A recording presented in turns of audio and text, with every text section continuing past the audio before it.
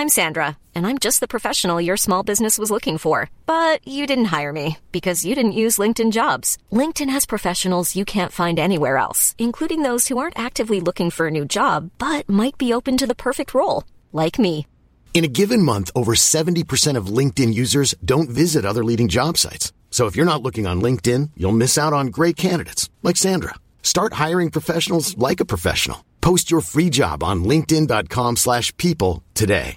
This is Paige, the co-host of Giggly Squad, and I want to tell you about a company that I've been loving, Olive & June. Olive & June gives you everything that you need for a salon-quality manicure in one box. And if you break it down, it really comes out to $2 a manicure, which is absolutely insane. It's also so easy to get salon-worthy nails at home with Olive & June. The difference between how your nails used to look when you did them yourself and now with the Mani system is a complete game changer. The best thing about Olive & June, too, is it's a quick dry. Dries in about 1 minute, lasts for 5 days, and full coverage in up to 1 to 2 coats. Visit oliveandjune.com/perfectmani20 for 20% off your first system. That's oliveandjune.com/perfectmani20 for 20% off your first system.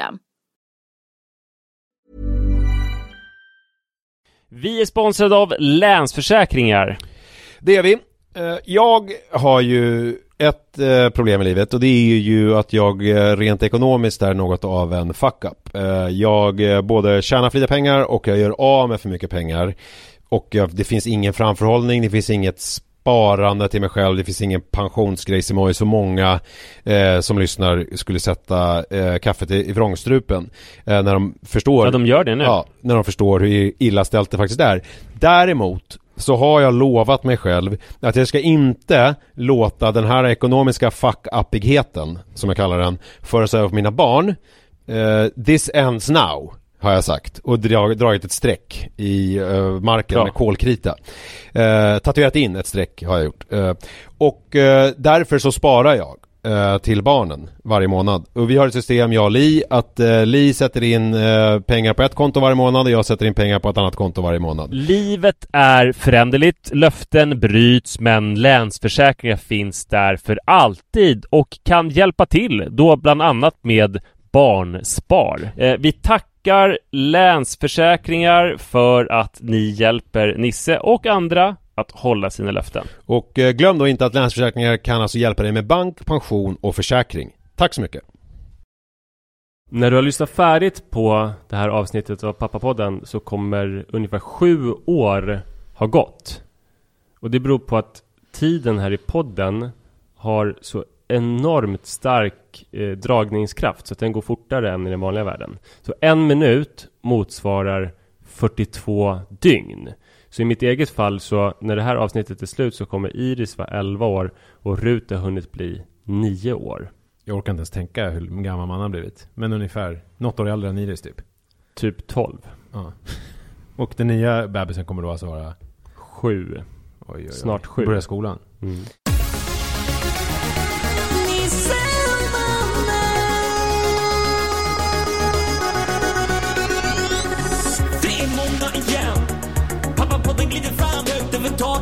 Like a raven, it's time to get this party blazing.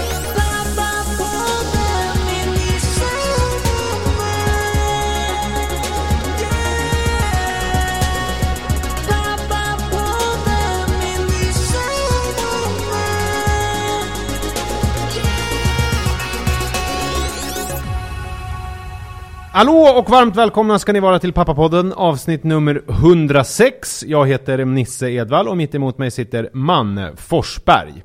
Hej! Hej! Hur är läget? Det är bra. Jag tänker mycket på ditt skägg. Eller inte kanske så mycket som du tänker på det. Det blir ju allt mer fokus på ditt skägg. I bloggkommentarsfältet. När vi är ute på möten och sånt så pratar folk mycket om ditt skägg. Och du var lite orolig och sa, alltså för du känner att det blir för mycket Hans Scheike-konnotationer. Just det. Att ditt skägg är lite för frösigt. Du vill ha ett distinkt avslut. Att det ska se mer ut som ett stort skägg på en seriefigur. Exakt. Istället för att man ser enstaka strån virvla omkring. Så du funderar nu på att rundklippa det.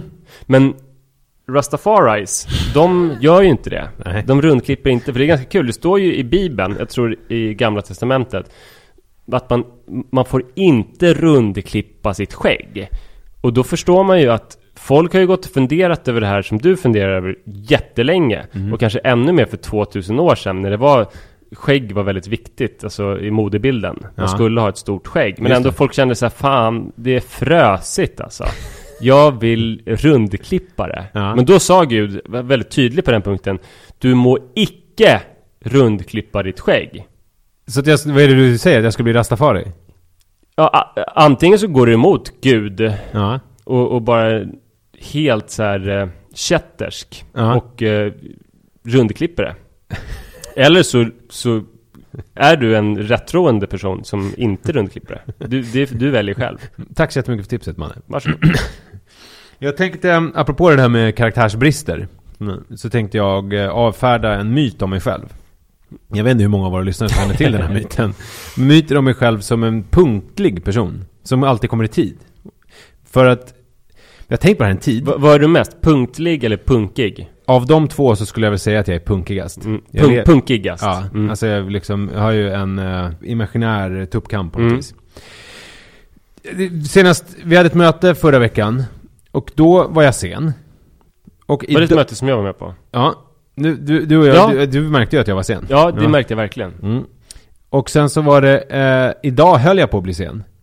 Och när jag tänker på mig själv så tänker jag mig själv som en person som kommer i tid. Alltså hel och ren, har på fötterna, är förberedd och är där en stund innan och liksom har kollat igenom. Och det här händer ganska ofta. Men grejen är att min hjärna sorterar ju bort alla gånger som jag kommer för sent.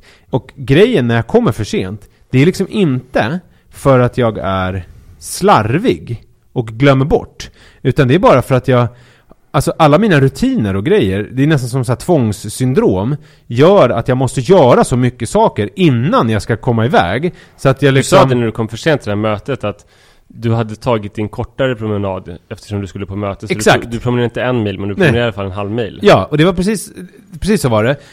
Det var samma sak i morse. För då skulle jag förbereda inspelningen innan vi skulle ses. Och jag skulle också ta min promenad. Så jag tog min promenad och sen skulle jag också duscha, hade jag tänkt. Då kände jag så här, det här kommer inte gå. Jag kommer komma för sent. Och då ställdes jag inför ett val. Ska jag komma för sent eller ska jag strunta i att duscha? Och då struntade jag i att duscha och körde en 3-punktstvätt istället. Så du är i tid idag men inte hel och ren? Exakt, jag är i tid men jag har försakat duschen. Så jag mår lite dåligt. Men det är fantastiskt tycker jag att du tar upp det här. För att jag har ju aldrig sett dig som en särskilt punktlig person. Nej. Innan vi satt här och spelade in så brukade vi vara på Munk. Och det var ju mitt fel att vi fick spela in på kvällstid för att jag var föräldraledig och sådär. Men det var ju en räcka av att sitta i bilen och vänta på dig. Och det var inte mycket, det var liksom 6-7 minuter. Men alltid lite sen då. Ja, det är helt så jag har ju aldrig sett dig som en punktlig människa. Och jag visste kanske inte heller att du har sett dig som en punktlig människa. Men det här låter ju som en bra karaktärsutveckling. Ja. För mig är det sätt är det bra? Nej, men det är bra att ha en realistisk bild av sig själv. Jag tror inte att jag har det. Alltså jag tror inte att jag har väldigt dålig bild av mig själv, tror jag. Alltså jag har väldigt dålig bild av framförallt vad andra tycker om mig. Jag tycker om dig. Ja men det tycker jag om. Och jag gillar dig också. Men jag tror det viktigaste slutsatsen man kan dra av det här, som är någonting som jag kämpar med mig själv, det är att man ska alltid döma sig själv hårdare än vad man dömer andra. Ja. Alltså det säger ju någonting viktigt om en person. Blir jag mest irriterad på mig själv om jag kommer 10 minuter för sent? Eller blir jag mest irriterad på en annan person när den kommer 10 minuter för sent? Och om man blir mer irriterad på andra som kommer 10 minuter för sent än på sig själv, så är det kanske någonting man ska jobba med. Det är respektlöst, alltså är det ju mot andra människor att inte komma i tid. För det är ju, man slösar ju med deras tid. Alltså det är ju som att jag säger ju till dig att jag är mer värd. Jag är mer värd än du för att du ska vänta på mig tills jag kommer. Men jag kommer ju för sent till vår mamma-intervju och fotografering. Och så är det för mig. Jag är nästan alltid tid. Och det är ju för att jag bodde i en pendeltågsförort och gick i skola i stan. Och man var tvungen att ha väldigt bra koll på tiden, för att annars fick man vänta 15 eller 30 minuter till nästa pendeltåg. Men jag är väldigt förvirrad också. Jag får för mig saker. Det är hotet mot min punktlighet. Till exempel när vi skulle göra en Vi föräldrakväll, då hade det året innan varit på Rival. Just det. Så då åkte jag ju självklart till Rival, för där har det ju alltid varit. Men då var det på ett helt annat ställe, och då blev jag ju sen. Ja, och sen så var det samma sak igår, för då var det på väg till det här mötet där de satt tidigare. De hade bytt kontor, så att jag åkte till deras gamla kontor. Men det är också för att du tror ju mer på dig själv. Du har ju bättre självkänsla än jag. För att jag vågar ju aldrig lita på mig själv, så jag måste ju alltid dubbelkolla allting. Vilket gör ju att även om jag är sen, så har jag ju liksom spenderat tiden till att vi blir båda lite sena kanske. Men vi har olika anledningar. Jag för att jag har fastnat och ska kolla vart jag ska någonstans. Och du för att du bara åker dit där du tror att du ska. Typ. 2 olika läggningar. Det är vår nu. Nej, det är er. Det är krokusar som kommer upp i marken. Och det bästa jag vet med den här årstiden, jag har börjat promenera igen, sånt som du gör året runt. För att om man har samma sträcka varje dag, så märker man nya saker. I förrgår då gick jag med Iris på ett ställe där jag visade, kolla de här knopparna. Dagen efter så hade de knopparna blivit blad. Det händer så jävla mycket varje dag. Men det här med våren, det gör någonting med mig. Jag tycker väl att jag är ungefär som du i det att jag söker rutiner och jag vill ha något system. Men nu är det som att i takt med att saker och ting spricker i naturen och förändras och allting är liksom en enda stor metamorfos, så vill jag också förändras. Jag vill inte vara i något system. Jag vill bara kasta av mig de här bojorna och återuppväcka mig själv, eller återupptäcka mig själv som en ny person. Jag har några olika belägg. Ett belägg är min klädsel. Där har det varit så att jag har tyckt att det är skönt att ha lite uniform. Att jag har ett par flanellbyxor på vintern, och sen har jag någon skjorta och sen kavaj kanske. Och när jag är hemma med barnen så har jag oftast jeans eller chinos och en flanellskjorta. Det är typ min uniform. Men nu har jag bara känt behovet av att se annorlunda ut, att klä mig mer som en tjej. Alltså för tjejer, de kan ju vara så att de har ingen stil, utan de kan så här klä sig efter humör. Typ så här, idag vill jag ha en strikt dräkt. Eller idag vill jag ha så här leopardbyxor i ett väldigt så här tunt och fladdrigt pyjamasaktigt material. Typ så känner jag nu också. Min klädsel idag till exempel, då kände jag att jag ville klä mig som en blandning mellan finsk rom och en så här chansonsångare på 60-talet i Paris. Ja, men ganska bra blandning. Tycker du att jag har lyckats? Ja. Den finska romen... Finska romen är ju när mockajackan är på. För jag har en mockajacka, bomberjacka. Och sen har jag en blå kashmirpolo. Ett par tunna kostymbyxor i ull. Och sen har jag ett par sneakers som är vit ljusgrå. Att klä sig så här idag, det var ju väldigt svårt. Det var ju motsatsen till att ta ett par sköna flanellbyxor och en kavaj som jag har kombinerat ihop förr. Utan jag ville liksom så här gå utanför min comfort zone. Och samma sak med träningen. Jag har ju kört min träning väldigt länge nu, som är att jag börjar med en basövning. Jag gör ingen speciell uppvärmning, utan jag värmer upp med den vikten jag har. Så om jag kör bänkpress så börjar jag på 20, alltså med bara stången, och sen fyller jag på mer och mer och mer. Sen kör jag ganska få reps nästan alltid. Och sen stegrar jag mig upp till en tung vikt där jag kanske klarar en 3 eller till och med en 1. Men nu, det jag berättade med podden här om veckan, så fick jag för mig att jag skulle springa, och det råkade bli 2 timmar. Nu har jag börjat träna med Tobias Magnusson också, och han vill göra jättekonstiga saker med mig. Alltså han vill att jag ska köra så här cirkelträning så jag får andnöd. Vi tränade också tyngdlyftning idag. Alltså det är ju fruktansvärt svårt. Men det som är fantastiskt nu, eller som är kännetecknande för den här perioden i mitt liv, det är att fan, kör på Tobias. Jag vill göra något helt nytt. Och till och med så, när jag spelade in den här podcasten med Karin och Tilde, så blev det ett brandlarm som gjorde att vi fick gå ut. Alla som var inne i DN och Expressen fick gå ut. Och då träffade jag Hanne Kjöller, ledarskribenten. Och jag känner egentligen inte henne. Jag träffade henne på Almedalsveckan någon gång. Och min lillebror är väl bekant med henne eftersom båda är ledarskribenter och sådär. Men Hanne som min relation, vi har träffats kanske 10 gånger, stött på varandra. Den har bara handlat om träning.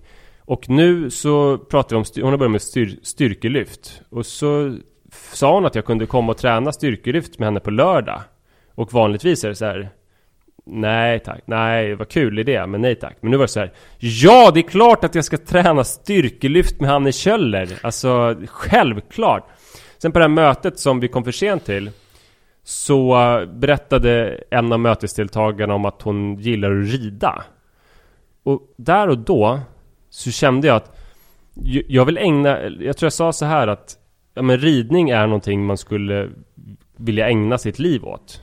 Och då skrattade du, så det var lite konstigt att jag ska ägna mitt liv åt det. Men där och då så kände Nej, jag skrattade inte åt att det var ägna sitt liv åt ridning. Jag skrattade åt att det var att du gick från att inte vara så intresserad av ridning till att så här, jag vill ägna mitt liv åt ridning. Det fanns liksom ingen mellanting. Nej, men det är väl det att jag vill nog ägna mitt liv åt ridning. Men vad kommer hända med dina fiskar och ditt klädintresse nu då? Är du på väg bort från alla de där grejerna? Nej. Jag vill ägna mig åt allting, men jag vill göra saker som är svåra. Så till exempel ridning och klättring och sätta på mig skitsvåra outfits och kanske lägga in en svår fiskakvariet som kanske äter upp alla andra fiskar om den inte blir specialdresserad. Det är en spännande period i mitt liv. Alltså jag undrar vad jag är på väg. Jag kommer ju ha jättekonstiga kläder och få väldigt så här konstiga muskler. Kanske börja ha så här fingerskor, du vet. Du är på väg ur någon slags minigrisbarnbubbla. Ja. Och börjat kunna tänka på dig själv. Ja, kanske men det. Har du inte märkt med mig också? Det har hänt jättemycket konstiga grejer. Alltså jag, bland annat, alltså mitt liv har förändrats så mycket den senaste tiden. Till exempel igår jag hade mittbena. Tänkte du på det? Tänkte jag inte idag på. har jag sidbena igen. Crazy. Men jag känner nog att jag vill bara utmana mig själv och min omgivning. Det ska nog bli mitt projekt. Att om jag brukar göra på ett sätt, då ska jag göra tvärtom. Så till exempel, jag borstar tänderna 2 gånger per dag. Så nu kanske jag antingen ska borsta tänderna 10 gånger per dag eller ingen gång. Bara för att testa hur det känns. Ja, det kanske är dumt. Jag vill få se. Vi kanske också typ så här, du har varit nykter i 6 år. Fan vad tråkigt. Jag testar något annat. Det har ju verkligen gått slentrian i det här. Nu 6,5 år. Jag har varit nykter varenda dag. Vad fan är det för någonting? Jag måste ju utmana mig själv. Ja, fan. Och jag ska inte göra på något sätt att man dricker vin till någon middag. Utan nu ska jag pröva. Klarar jag att sätta mig på en sunkkrog vid lunchtid och dricka typ 8-9 öl? 8-9 starka. Sätta på dig på mjukisbyxor. Gå ut och knulla med någon kulturskribent. Utan att det blir något problem. Ja. Sådana grejer. Det är vår. Du kanske ska ligga med Hanne Kjöller på lördag istället. Var lite full och ligga med henne. Vi styrkelyfter på något ovant sätt. Vi dricker oss fulla och vi knullar. Ja. Så får det bli. Bra. Alltså det var ju väldigt roligt förra veckan. Jag satt ju på Gotland och spelade in. Jag satt ju utomhus och låtsades att det var juli. Och du pratade om det här, vad som hände precis innan inspelningen. Att Iris började kräkas. Kaskadspy. Helt plötsligt efter en jättemysig middag. Men vet du vad som hände exakt samtidigt som vi spelade in? Nu vill man ju tro att det är någon som kräktes. Ja, för att då... alltså, min syster med man och 2 barn kom. Då hade deras yngsta son hade spytt ner hela bilen på vägen till landet. Jobbigt. Och hade fortsatt att spy. Så det var spyor inne i stora huset.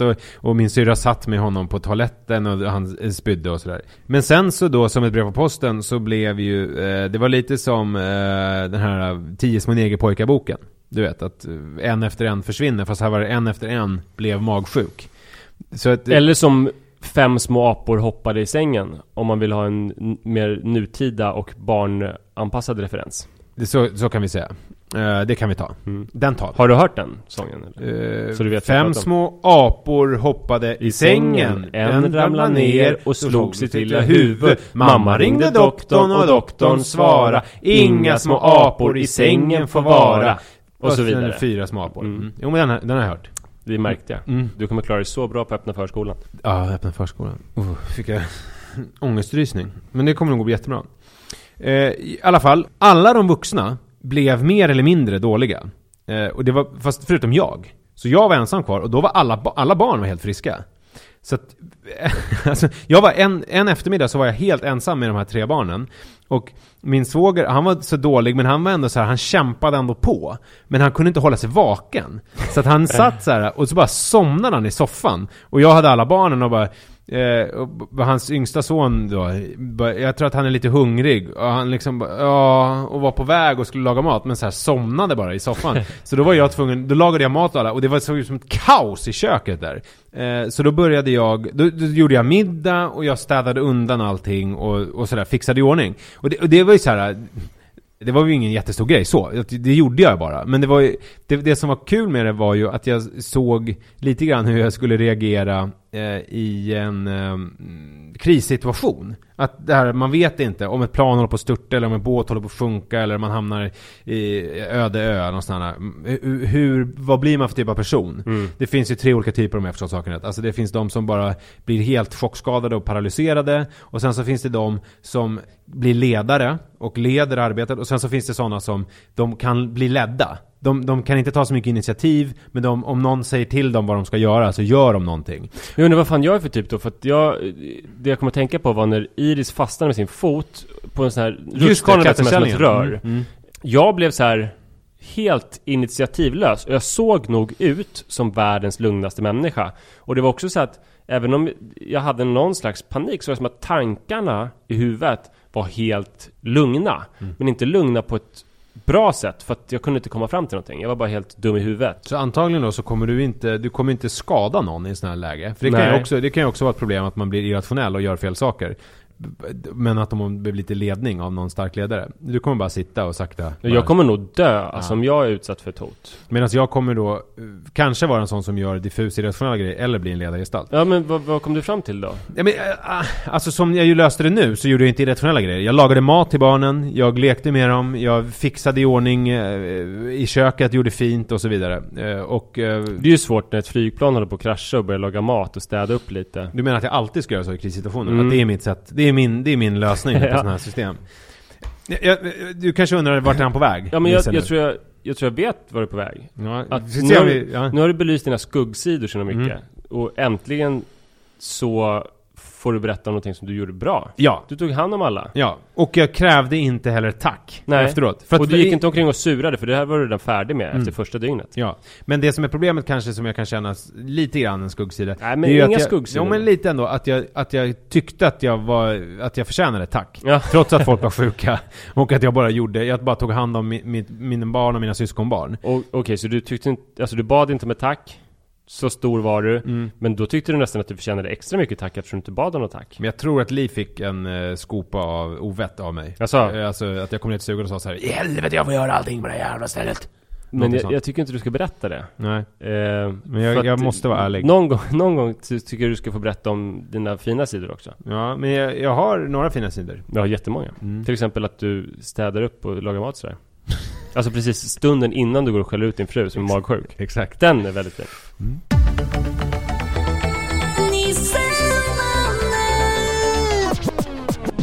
Det är så här att i helgen såg jag äntligen Interstellar. Jag kommer att prata om 2 filmer, Interstellar och Inception. Och det var ett begrepp som Sigge Eklund lanserade i en podd som han har, som också görs här. Vad heter den? Den heter Alex och Sigge. Alex och Sigges podcast heter den. Den kan du också lyssna på. Den är inte riktigt lika stor och sådär, men den handlar också ibland om föräldraskap och så. Men i alla fall så, jag tror han kallade det att man skulle icke-spoilervarna eller anti-spoilervarna. Så det jag varnar för nu, det är att, eller det jag upplyser om nu, att det kommer inte en spoiler. Informationen ni får nu kommer bara göra att ni blir ännu mer sugna på att se de här verken. Men först såg jag Interstellar. Det är Christopher Nolan som har gjort både Interstellar och Inception. Och det är båda börjar på IN. Ja. Och båda handlar om tiden. Om tid och om barn. Det är väl barn i båda filmerna.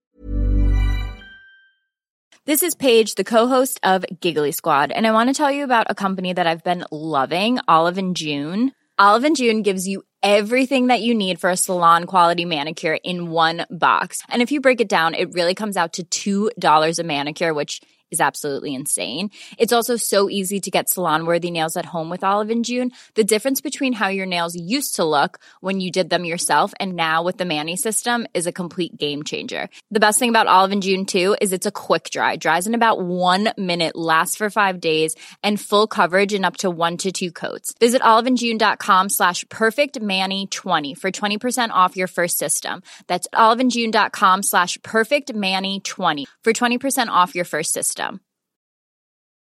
Hey, I'm Ryan Reynolds. At Mint Mobile, we like to do the opposite of what Big Wireless does. They charge you a lot, we charge you a little. So naturally, when they announced they'd be raising their prices due to inflation, we decided to deflate our prices due to not hating you.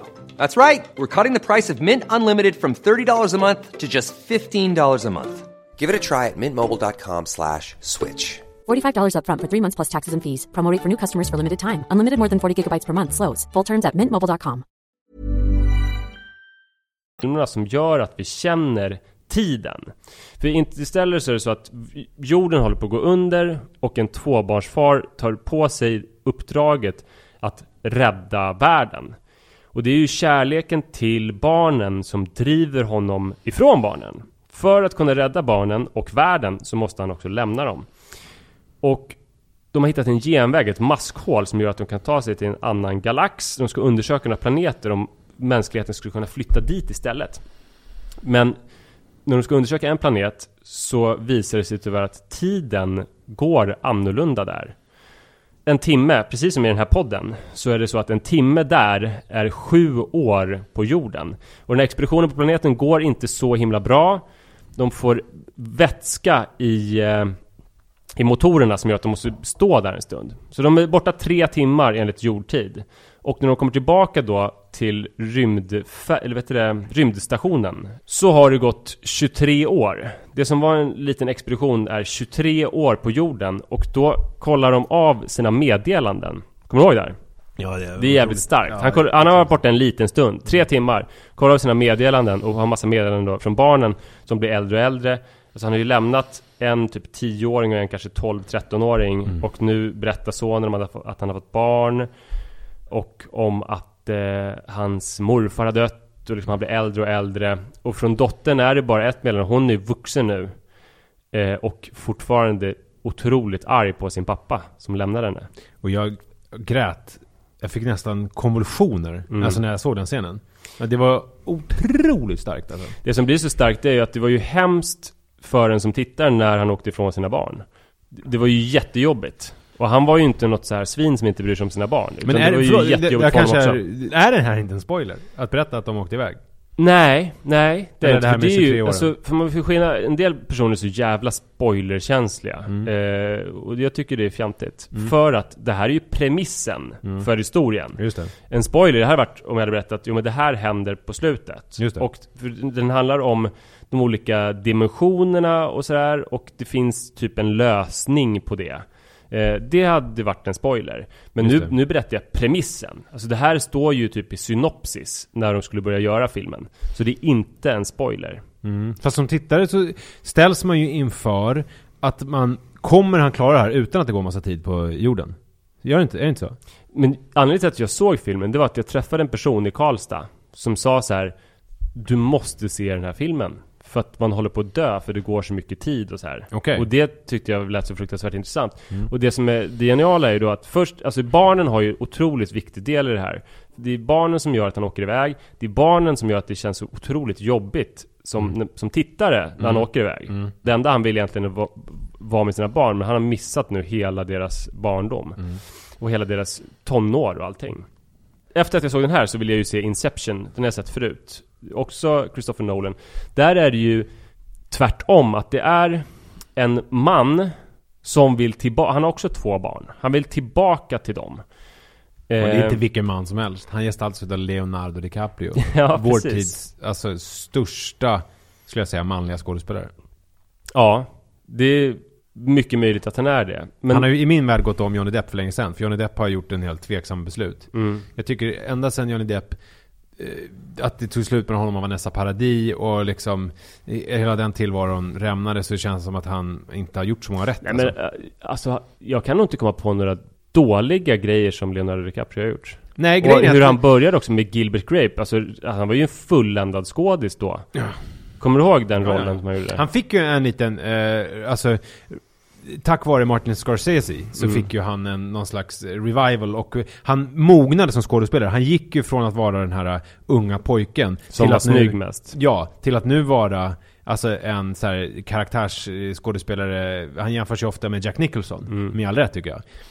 De ser lite lika ut. Och han blir, jag gör ju ofta olika kärleksförklaringar till honom. Jag gjorde på bloggen tror jag senast den här bilden, den här filmen från, vad heter den här Coachella, vad heter den så? Den här amerikanska festivalen. Coachella när han dansar, har du sett den? Nej. När han är maskerad, han och en kompis är maskerade med jättedåligt med varsin bandana så att man bara ser ögonen, så står han och dansar skitful så här gubbdans på, lite som att han är på Ulf Lundell-konsert. Ja, det måste jag säga. Ja, men den är helt... Jag älskar honom också. Du, titta in bloggen. Mamma, pappa och Nisse, mamma och Nisse bloggare. Ja. Det var lite stickspår här med Leonardo DiCaprio. Men grejen är där, det är ungefär samma sak, fast tvärtom. Det är att han måste komma tillbaka till sina barn. Han är misstänkt för att ha mördat barnens mamma. Just det. Men det har han inte gjort. Det kanske... Nej, det är nog också någonting som man fattar på en gång att han inte har gjort. Men det han jobbar med, det är drömmar. Och han försöker ändra folks medvetande genom drömmarna. Han är en bedragare. Men det är massa olika nivåer, för man kan ta sig till en dröm, och i drömmen kan man skapa nya världar och man är väldigt medveten och sådär.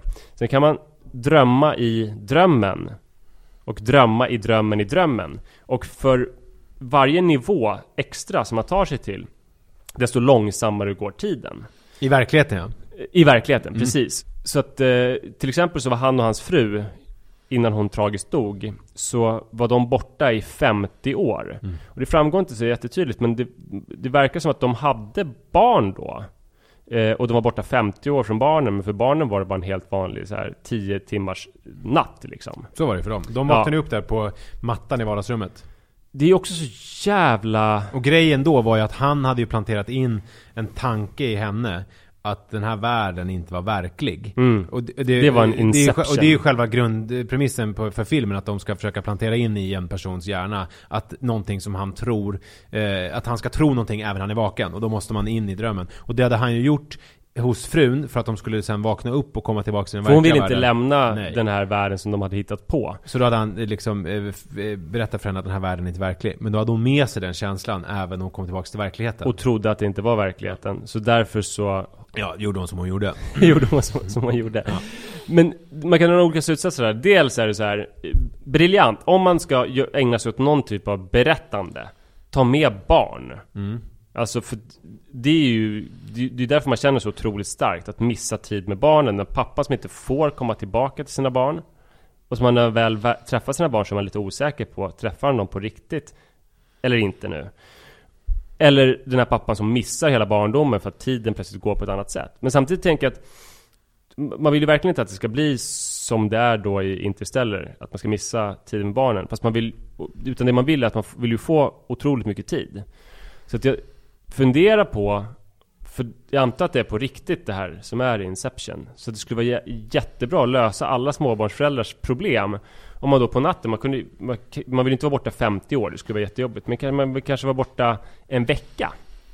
Så att man ägnar typ någon minut i drömmen på natten åt att gå in i drömmen.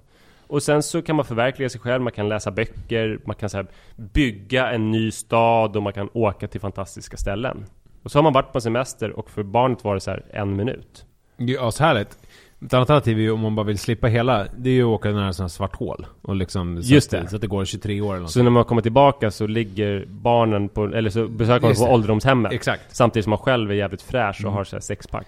En annan grej med Christopher Nolan är ju, som slår mig nu, är ju att det är intressant att han väljer det här temat. För antingen är det som du säger, att han gör det för att han fattar att nu kommer jag få föräldrarna, de kommer älska det här, de kommer gråta. Eller så är det så att han jobbar häcken av sig och försakar sin familj. Så att allt han skapar handlar om att han liksom missar sina barn hela tiden. Det blir kontraproduktivt att fortsätta göra filmer då. Exakt. Att det är själva roten till all ondska i hans liv. Ja, men att det också har blivit jobbigt för honom, för att det här är en succé. Så att han måste fortsätta göra de här filmerna, och det gör att han är ifrån sina familj, och så får han dåligt samvete, och det gör att han kan fortsätta göra de här filmerna. Så blir det som en ond cirkel som är jävligt cash. Men sen så blir det som i Interstellar, att plötsligt så är barnen 29 och 33 år gamla. Och har börjat knarka och eller med en sån här celebrity rehabs serier eller och någonting. då blir det en helt annan typ av film som han gör. Då blir det något mer American Pie-aktigt.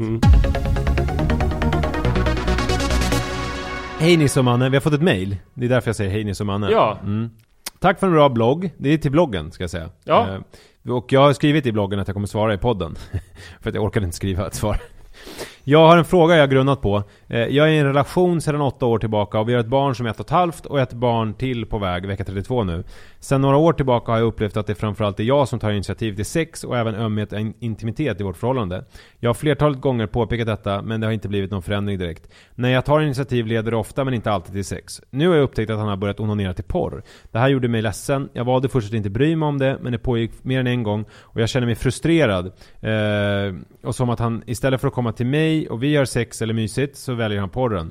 Porren i sig hade känts mer okej som ett komplement om vi hade ett jätterikt sexliv där han, eller båda, tog mycket initiativ och jag kanske inte räckte till för hans lust. Men nu är det precis tvärtom. Vad ska jag göra för att det ska bli bättre?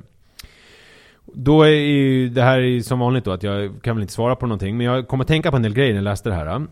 Och först så tycker jag att det är väldigt tudelat, för jag tycker att jag har en egen sexualitet, om man nu kan uttrycka sig så, som är liksom inte har med Li att göra. Som är med onani och ett eget sån här. Man kan ju likna det att du har ju ett liv tillsammans med Li. Men ändå så har du drömmar på natten. Och det är ju inte ett svek mot henne att hon inte är med i drömmen lika mycket som hon är i ditt vanliga liv. Typ. Nej, exakt så. Och så tycker jag att det finns en del skam relaterat till onani och porr som jag tycker är onödig att så här, mer bekräfta. Är det en skam som du känner? Det finns eller i samhället? I samhället. Att det liksom är, att det fortfarande är skambelagt med de här grejerna. Samtidigt kan jag ändå känna att jag ibland tar liksom den lätta vägen i mitt samliv med Li. För om Li till exempel somnar på fredagskvällen, speciellt nu när hon är gravid, och jag dricker en grogg och sitter för mig själv och runkar lite grann. Det låter ju väldigt torftigt. Men det låter härligt. Ja, men det är ju en kväll. Exakt, men det är ju en mysig stund. Men det handlar liksom bara om mig. Det handlar inte om mig och Li. Den stunden det är ju jag som har druckit en grogg och runkar lite. Men vad ska du ha för stund med henne när hon ligger och sover? Precis. Men men det här är inte något negativt som jag säger nu. Det här är liksom, så här är det. Men ibland kan jag känna att det blir fler stunder med mig själv än vad det blir med Li. Och då försöker jag pausa lite med de här egenstunderna. Är det då du sjunger runka, pausa? Exakt, runka, då ägnar jag mig åt pausa. Och så försöker jag ägna mig lite åt Li. Att det blir som att nu måste jag pausa lite med det här egengroggandet och egenrunkandet, och så måste jag ägna mig lite åt Li. Och det konstiga är att ju mer sex vi har, desto mer runkar jag. Och det är inte nödvändigtvis för att jag är kåtare, utan det är även för att jag belönar mig själv. För att jag är duktig och har ett fungerande sexliv med min partner. Men så kan det också vara så, ja, det var jävligt intressant att du belönar dig själv. Ja, och det är inte speciellt fräscht. Det är inte speciellt fräscht tycker jag, för att det är som att det är som att grunden är att jag bara vill runka och dricka groggar för mig själv på balkongen.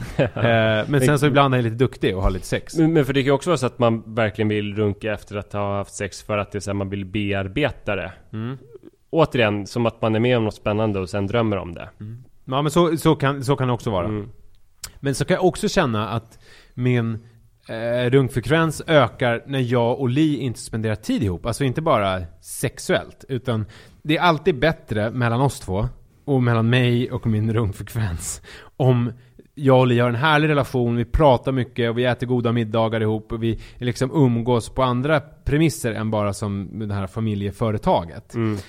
Och det gör att jag tänker till den här som har skrivit brevet att hon ska inte lägga allt för mycket press på sig själv och tänka att det här är liksom för alltid, och att hans porrunkande är så här, någonting som tyder på att någonting har gått fel för alltid. För det tror jag inte verkligen. Alltså jag tror att det är så här, att man kan ha, det kan gå upp och ner på många sätt, och att det här porrunkandet är ju inte i sig någonting dåligt.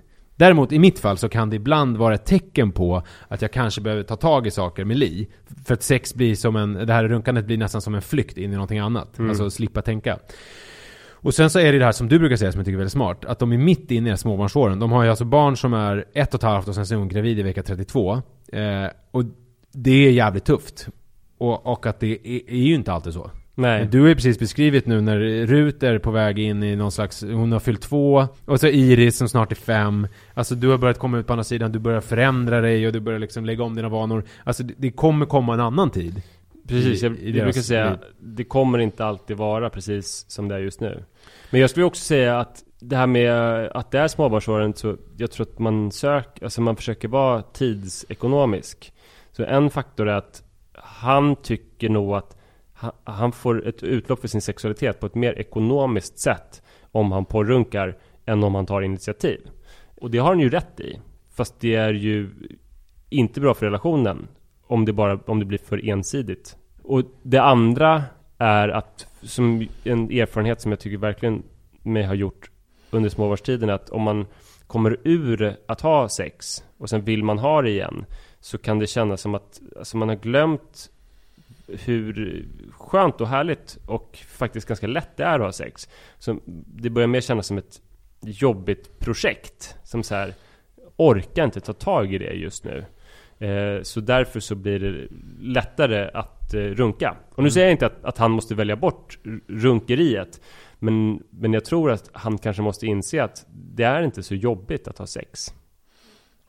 Och jag vill då just det där med att inte kanske fokusera så mycket på sexet i den här, när hon tänker kring det här, utan jag tror att om de kommer få lite tid tillsammans, så kommer det liksom bli lättare att hantera det här. Så att man inte tänker att det är så här, vi måste knulla, det är lösningen på alltihop. Utan det är väl mer att man måste umgås med varandra. Ja, kanske inte bara, för det kan ju också vara så här att hon räknar omedvetet vem som tar initiativ. Så här, herregud, nu har jag tagit initiativet 4 gånger i rad. Och han har inte tagit något initiativ utan har bara pårunkat. Och då blir det lite jobbigt. Och då kanske man känner så här, men nej, för min egen stolthets skull, nästa initiativ ska komma från honom. Om det då inte kommer någon initiativ så kan det bli krångligt.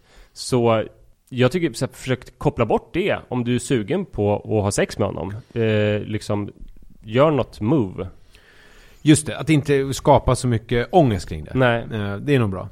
Hoppas att du har fått något slags svar.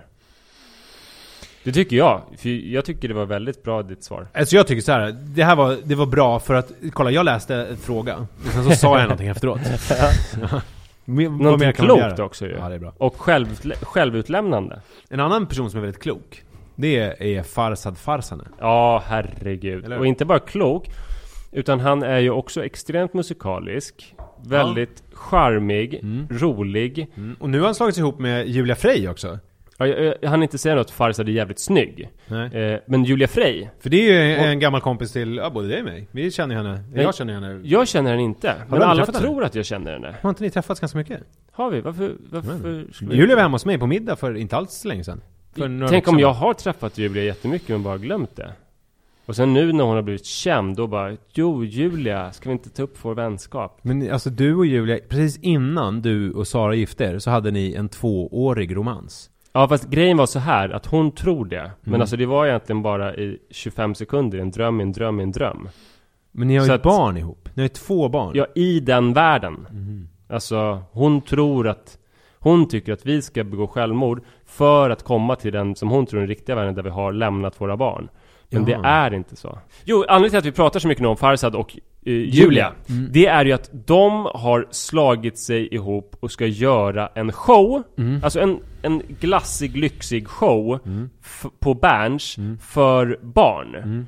Och det är väl typ för barn från kanske 3 till 12 år. Och barnens show kommer vara 1 timme lång, går av stapeln den 26 april. 26 april på Berns. Jag vill verkligen att så många som möjligt ska gå på det här. Nisse och jag ska gå. Ja. Så att vi kanske kan säga hej till varandra också. Och det finns 2 föreställningar. Klockan 11 och klockan 14. Okay. Här kan man ju låta typ barnens dygnsrytm styra. Någon kanske ska sova mitt på dagen. 12-åringen kanske vaknar vid 13. De har spelat GTA hela natten. Och då är det fördelaktigt att gå på den 14. Man kanske vill äta brunch innan när man ändå ska åka till Berns. Sådana saker. Och vi vill ju såklart lotta ut biljetter 2 familjer, alltså 2 familjer. 2 16-barnsfamiljer. Exakt. Kommer vinna biljetter. Alltså till sig och till sin familj. Då menar jag kanske inte så här mosters man i Arvidsjaur. Nej. Utan mer så här ens barn och en man eller fru. Alltså hur heteronormativa är vi? Är det liksom, funkar det med samkönade eller är det arier? Nej, alltså det måste liksom vara heterosexuella arier. Det är väldigt viktigt. Nej, självklart inte. Nej. Utan det spelar ingen roll hur den här familjen ser ut. Bara det inte mosters man i Arvidsjaur. Det är det jag vill komma åt. Att mosters man i Arvidsjaur har ingenting där att göra. Nej. Om inte, alltså mosters man i Arvidsjaur får ju betala en egen biljett och flygbiljett och allting. Om man vill köpa biljetterna och tänker så här, men jag vinner aldrig några tävlingar, det är kört för mig, så kan man ju köpa den på Biletto, eller Biletto kanske heter. Och där kostar det 140 kronor. Mycket siffror nu. Ni kanske vill spola tillbaka och lyssna på det en gång till. Jag kommer sammanfatta allt alldeles strax. Vi har ju lagt upp nu på Instagram så här veckans avsnitt på vår Instagram. Skriv under i kommentarsfältet varför ni vill ha de här biljetterna till barnens show som Farzad Farzan och Julia Frey gör. Just det, och då är det Nisse Edvall heter jag med W och 2L och du heter Manne _ och då är det Forsberg med 2S. Så det stämmer. Och där kommer det att komma. Och infon var då alltså 26/4, 2 föreställningar. Den första är klockan 11, den andra är klockan 14. Det är alltså för barn mellan 3 och 12 år. Och vi låter alltså ut 2 biljetter till 2 stycken familjer. Och då kan det vara en familj med barn som får komma. Så kan det vara. Tack för idag, fan vad roligt det var att prata med dig. Skoj. Det var och att ska vi göra det igen nästa vecka? Ja, det tycker jag nästan vi kan lova. Fast nu ska jag utmana mig själv lite, så att vi får se. Du skiter i allting. Ja, kanske. Jag kanske ska ägna mig åt hästar istället. Jag kommer för sent, så jag missar det. Kul. Producerat av Perfect Day Media. Planning for your next trip? Elevate your travel style with Quince. Quince has all the jet-setting essentials you'll want for your next getaway, like European linen, premium luggage options, buttery soft Italian leather bags, and so much more. And it's all priced at 50 to 80% less than similar brands. Plus, Quince only works with factories that use safe and ethical manufacturing practices. Pack your bags with high-quality essentials you'll be wearing for vacations to come with Quince. Go to quince.com/trip for free shipping and 365-day returns. Hi, I'm Daniel, founder of Pretty Litter. Did you know cats tend to hide symptoms of sickness and pain? I learned this the hard way after losing my cat, Gingy. So I created Pretty Litter, a health monitoring litter that helps detect early signs of illness by changing colors, saving you money and potentially your cat's life. Pretty Litter is veterinarian developed, and it's the easiest way to keep tabs on your fur baby's health right at home. Go to prettylitter.com and use code ACAST for 20% off your first order and a free cat toy. Terms and conditions apply. See site for details.